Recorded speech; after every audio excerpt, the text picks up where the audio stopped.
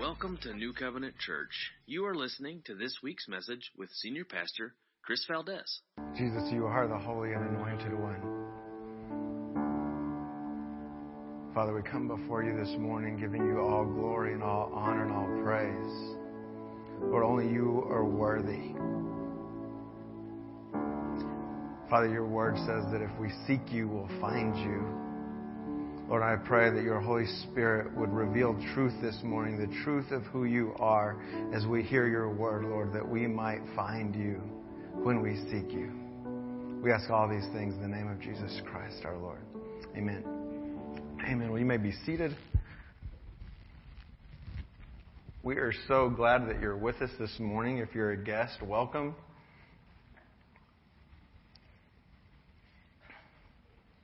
Thinking during the worship, there was a passage in Job chapter 38 that I'd included in the message, but Pastor John and I talk about how we always edit. You might not think so when you hear our messages, but we that we do edit them. But yeah, this is the edited down version that you get. But I was going to share some passages from Job 38, but that was part that I edited out. And that first song that Megan sang, that's really where all those words come from, is that conversation that God has with Job about how great and awesome and indescribable that he is. And that's this two-message series that we're on that we started last week and we're going to finish up this morning is Indescribable. And we looked at how indescribable, how infinite, and how incomprehensible our God is. I shared with you a quote last week from A.W. Tozer's book, Knowledge of the Holy, and we're going to look at it again. He said, "What comes into our minds when we think about God is the most important thing about us." And I hope that you had some time this past week to pray and ponder on what your thoughts are about God. Last Sunday, we also talked about that the pendulum effect that we see in society where things swing from one extreme to another, and that happens in our societies, it happens in our culture, and it also happens in the church. And our focus was on the shift in our thoughts about God in the church. Throughout history, the church has gone back and forth between extremes on our views or thoughts about God and His holiness and righteousness on one hand, and His grace and mercy and love on the other hand. And if we go to one extreme, God is unapproachable. If we go to the other extreme, He really doesn't matter. Because you can take the grace and mercy and love so far that it doesn't matter who you believe in, what you believe, or if you believe in anything at all, because He's a loving God that's going to accept everybody in the end, so He really doesn't matter. And my prayer is that we will all examine our thoughts about God and allow the Holy Spirit to reveal any thought that we have about Him that is not true. I also pray that we will allow Him to reveal the truth about who He is and how we are to walk in a relationship with Him. I believe that many, if not most, of the church currently have a low or casual view of God. And those outside of the church certainly do, if they have any thought about Him at all. The U.S. Studies are saying and surveys are saying that the U.S. is a post-Christian culture, which it's a fancy way of saying there's more people that don't believe in God than do. Thankfully, God does not depend on the opinions of humanity. He's not an elected politician that's concerned about the next election. Romans 3:4 says, "Let God be true and every man a liar." If we took a vote throughout the entire earth and 100% of humanity was in perfect agreement on rejecting God or that He even exists, He would still be the King of Kings and Lord of Lords. He would still be true. He would still be righteous. He would still be holy.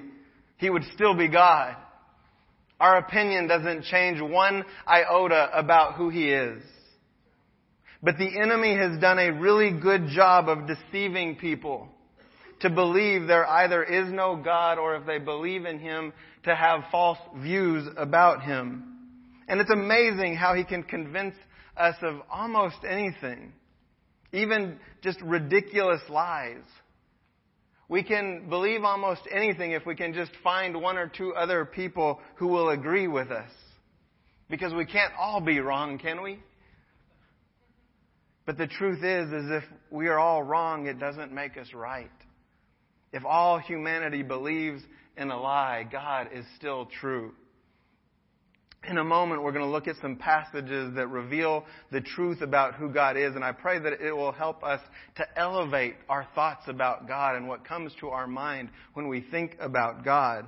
But before we do that, I want us to look at one of the methods that Satan has used to get us to either lower our view about God or to not believe in Him at all. Satan tells us that if we can't understand something, then we can't believe in it. He convinces us that we're smarter than we are. He tells us that if we can figure everything out on our own, or that we can figure everything out on our own, that we can quantify and qualify everything. And if something is too big or too complex for us to comprehend, well, it just can't exist. And when things are too big for us to comprehend, we either reduce them in our minds or we stop thinking about them altogether. One thought comes to my mind when people try to ponder creation and how complex it is. And, you hear thoughts about evolution that it took hundreds of millions of years or billions of years. And anytime they run into something that is too complex, they just add another billion years. And once they do that, they can just put it out of their mind and not worry about it anymore because it just takes lots of time and anything can happen. But it isn't that they've actually figured out anything or explained anything. They just reduced it to a level that they could dismiss it. One of our major vices that plays into this deception and makes it so easy for Satan to convince us of these lies is our pride. None of us wants to admit that we don't know something. How many of us in one time or another in our life has pretended that we know something that we don't know? I remember sitting in many a math class and being totally lost. But I wouldn't raise my hand and tell the teacher. I just was like, well, maybe I can figure it out at home. Maybe I can call somebody else that understands this that will be able to explain to me. But I'm not going to admit here that I don't know what she's talking about. Or how many of us have been in a conversation with someone on a topic that we happen to know something about, but it's obvious they don't have a clue what they're talking about, but just espouse like they do. And you're sitting there thinking, man, you don't have a clue. But you're polite enough not to embarrass them. It's because of our pride. We don't want to admit that there's something that we don't know, or that there's something that we don't understand. We don't like to admit it, and often we probably don't even realize it that we do it. But the truth is, all of us accept a multitude of things throughout our life that we don't understand. How many of us drive a car and about all we know is that occasionally it needs oil and you turn a key and it starts? There's plenty of people that know how it all works. But that person may know how a car works, but they don't know how a computer works. Or they don't know how the sun rises and sets. I've thought about the sun so many times throughout my life. How does it keep burning? And scientists will try to explain it, and they say there's these atoms, and they keep exploding and keep going, and it just keeps burning, and it's gone for, they say, millions of years, and there's no sign that it's going to burn out anytime soon. Yet we could start a fire with wood and give it a source, but within hours it's going to be burnt out because it has no fuel. Yet we've got this light and millions upon millions and trillions of them in the sky that are burning without end. Because God said. And we can try to pretend that someone understands how it works, but the truth is they don't. They don't know. We don't even know how our bodies work. Doctors have learned much about our bodies, but they haven't figured it all out yet. They're still practicing. They try a new medicine and they say, well, maybe this poison will kill the disease but let you live. It works sometimes. Let's give it another try. We'll try something new. And they practice and they put something else in and say, let's see what happens when we do this. Yet we pretend that we understand. But just because we don't fully understand or grasp God or all of creation for that matter doesn't mean that there isn't one true God who created the heavens and the earth. There was a philosopher in the 1800s by the name of Thomas Carlyle, and he tried to explain why humanity has a lack of wonder regarding creation and our inability to explain creation or life itself. And while these words were written almost 200 years ago, they still hold true today. He wrote this. He said, "It's not by our superior insight that we escape the difficulty." Speaking of where did we come from? How does creation exist? He says, "It is by our superior levity." And that word, we don't use that too often today. It means treating a serious matter with humor or in a manner lacking due respect, or with our inattention or our want or lack of insight. It is by not thinking that we cease to wonder at creation. This world, after all our science and sciences, is still a miracle, wonderful, inscrutable, which means difficult to understand, magical, and more, to whosoever will think about it. But we have to take the time to think about it. We have to take the time to think about our thoughts about God. He's saying that it isn't that we became so smart we figured everything out. Rather, he's saying we reduced things down and dismissed them. We fooled ourselves into believing we understand enough that we can disregard creation and God. But when we take the time to think on these things, or if we take the time to think on these things and to contemplate creation and our thoughts on God, I assure you we will still be filled with awe and wonder. A.W. Tozer, referring to these words of Carlyle, said, "Secularism, materialism, and the intrusive presence of things have put out the light in our souls and turned us into a generation of zombies. We cover our deep ignorance with words, but we are ashamed to wonder. We're afraid to whisper mystery." The interesting thing is these words were written over 60 years ago, before any of the zombie movies came out, before computers were widespread, before the invention of the internet, before the smartphone. Who thinks the phone may be smart, but I think it has the opposite effect on us.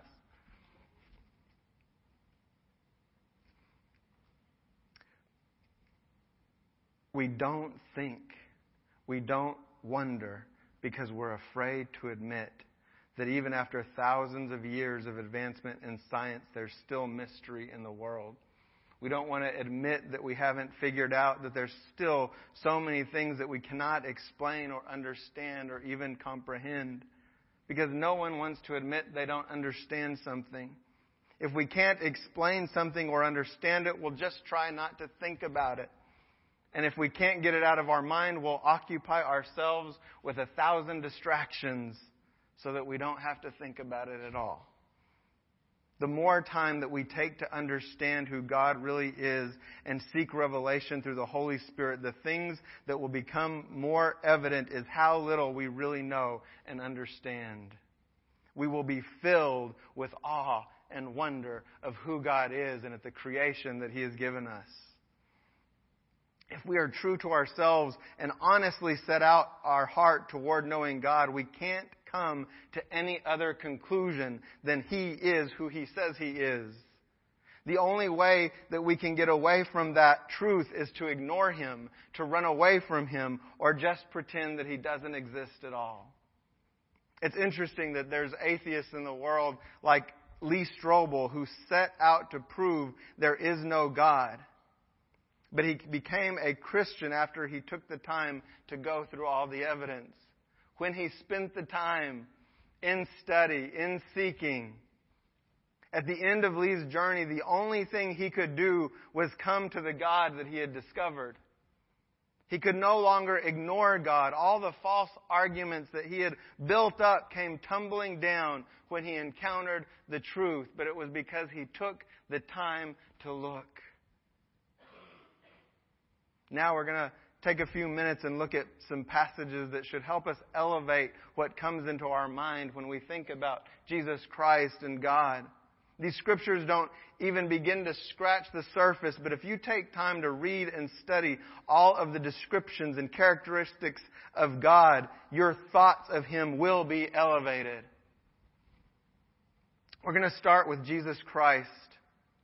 Jesus said on multiple occasions that if we saw Him for who He truly was, then we would see the Father for who He is. And last week we looked at a passage in John chapter 8 where the Pharisees would not believe that Jesus was the example of the Father. And Jesus said, "You don't know me because you don't know the Father."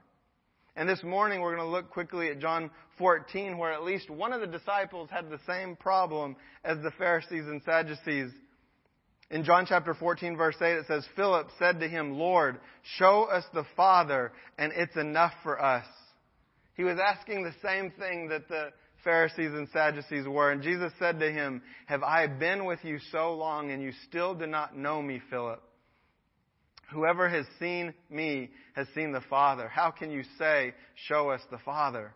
Do you not believe that I am in the Father and the Father is in me? The words that I say to you, I do not speak on my own authority, but the Father who dwells in me does His works. Believe me that I am in the Father and the Father is in me, or else believe on account of the works themselves." I think that we could all agree that Jesus sounds a little frustrated with Philip.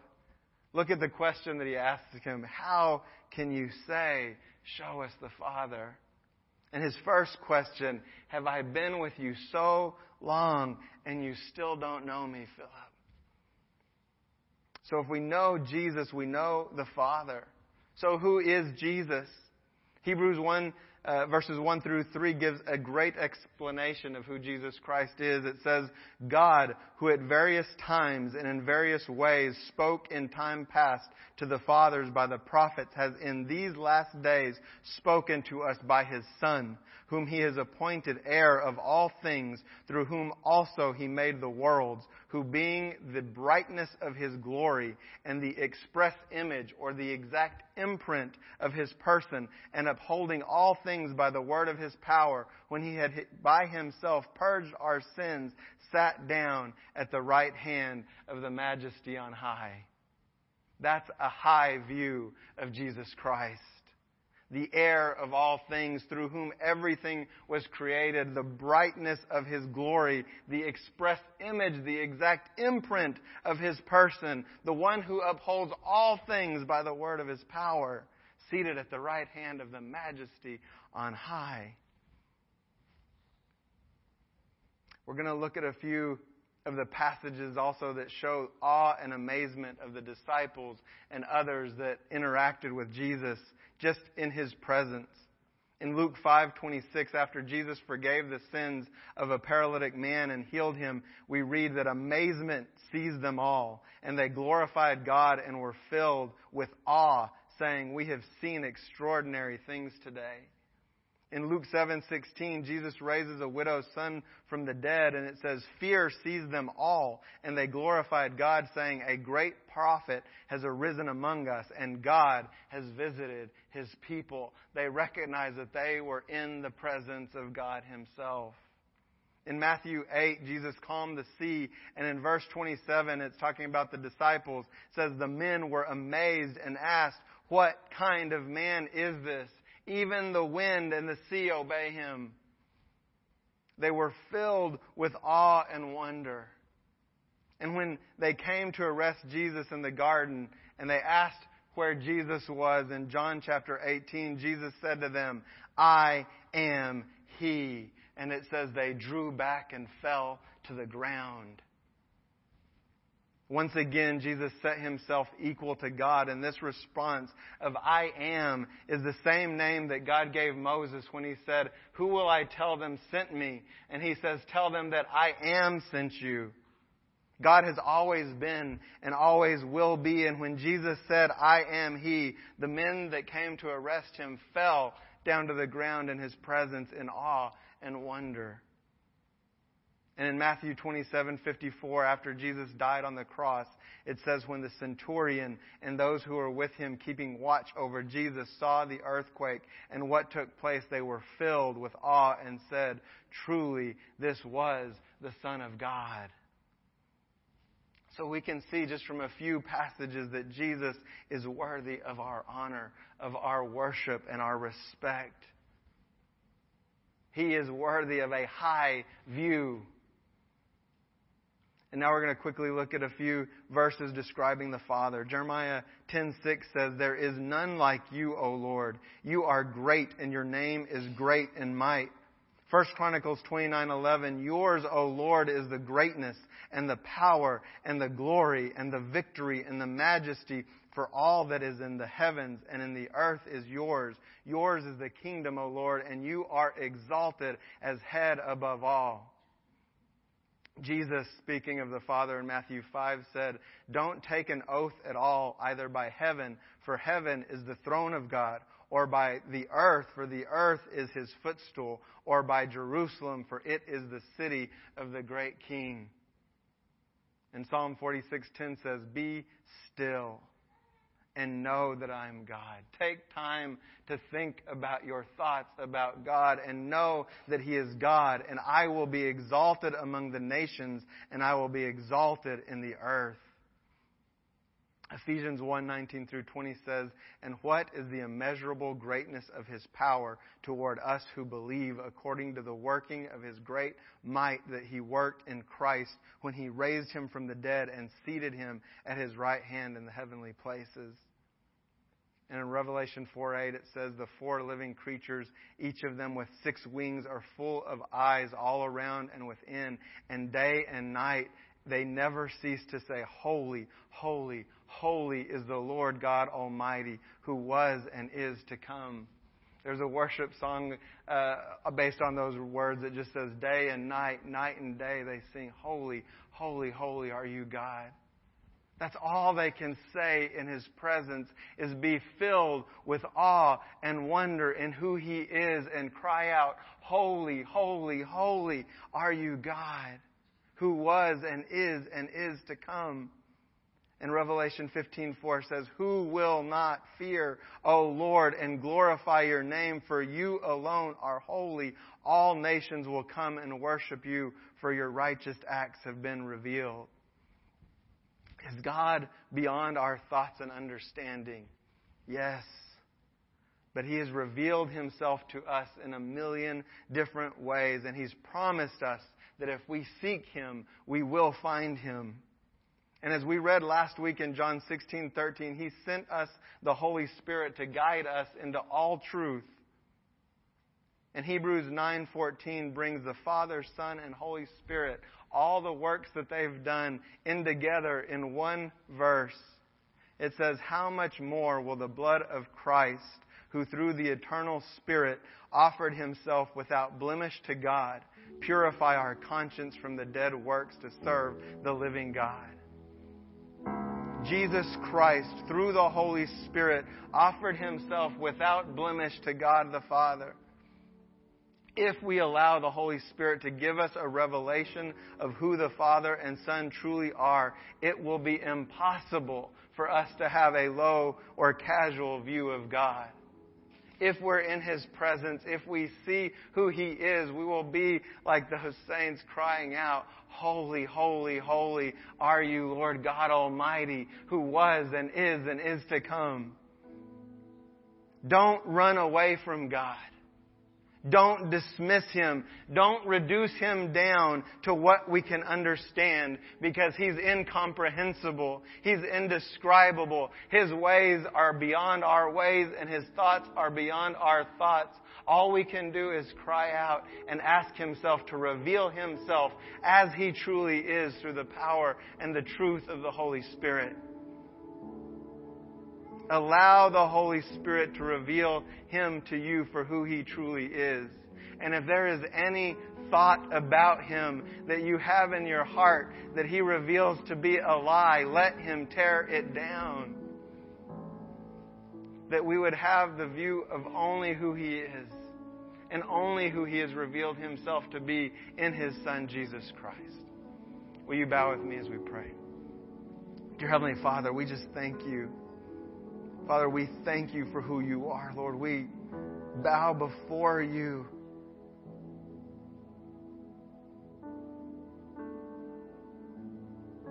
We bring our hearts low, Lord, in honor and respect, Father, the due respect that You deserve, Lord. We humble ourselves in Your presence, Lord. I pray that every time that we come into Your presence, we would do it with honor and respect, Lord. Yes, we can come boldly into Your throne room of grace, Father, because of the work of Jesus Christ. But that hasn't changed who You are. You are the King of kings and Lord of lords. Righteous and holy, completely beyond our comprehension. Holy Spirit, reveal the truth of Jesus Christ and the Father to us. Tear down any false image that we've created. Let us be a witness of who You are to everyone that we encounter.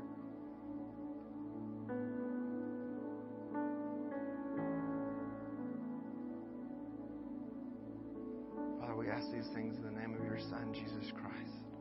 Amen. It is a difficult thing for me to understand how God could love someone as ignorant and sinful as myself. But taking time in silence to dwell on that wonder, as Chris pointed out this morning, puts us in the position to begin to receive from the Holy Spirit the understanding of how that's possible and how much He really does love us.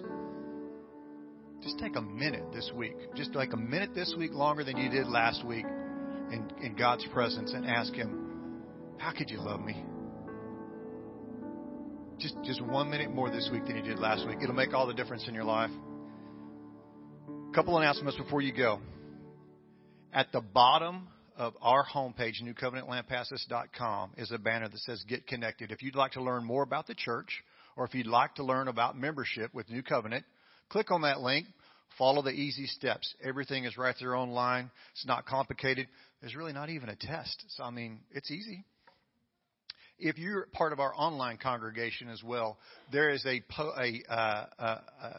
tab in our menu for giving. So if you'd like to follow along with us online and be a part of the church and give, you can go there as well. Starting next week, overflow parking will be available to the east of the building behind Golden Chick. Everybody knows where Golden Chick is. So if it's full over here, or if you don't want to navigate all the pedestrians going between the buildings, you can go over to Golden Chick and just walk through just this much grass, and you'll be over New Covenant property. And we're thankful that the owner of that property has allowed us to do that. A couple of dates for you. This Saturday, June 19th, from 2:30 to 5 is our volunteer appreciation party. So if you have volunteered in any capacity at New Covenant, we would like to say thank you and show you a great time for you and your immediate family at Camp Triumph in Coppers Cove. The address is available outside. And it's 2:30 to 5. There'll be snacks, waters, swimming, water slides, go-karts. It's a good time. I'm looking forward to it, and I'm going to win because I'm the best go-kart driver. And don't forget, next Sunday, June 20th, is Father's Day. Some of you knew. Mike knew. Father's Day next week. Let me pray for you. Father God, thank You that You are so patient and willing to walk with us through our own misunderstanding and our own wonder. Holy Spirit, speak to us this week as we spend time with You. Show us who the Father really is, and show us, more importantly, who we are because of who He is. In Jesus' name we pray. Amen. Thank you all for coming. Thank you for listening to this week's message.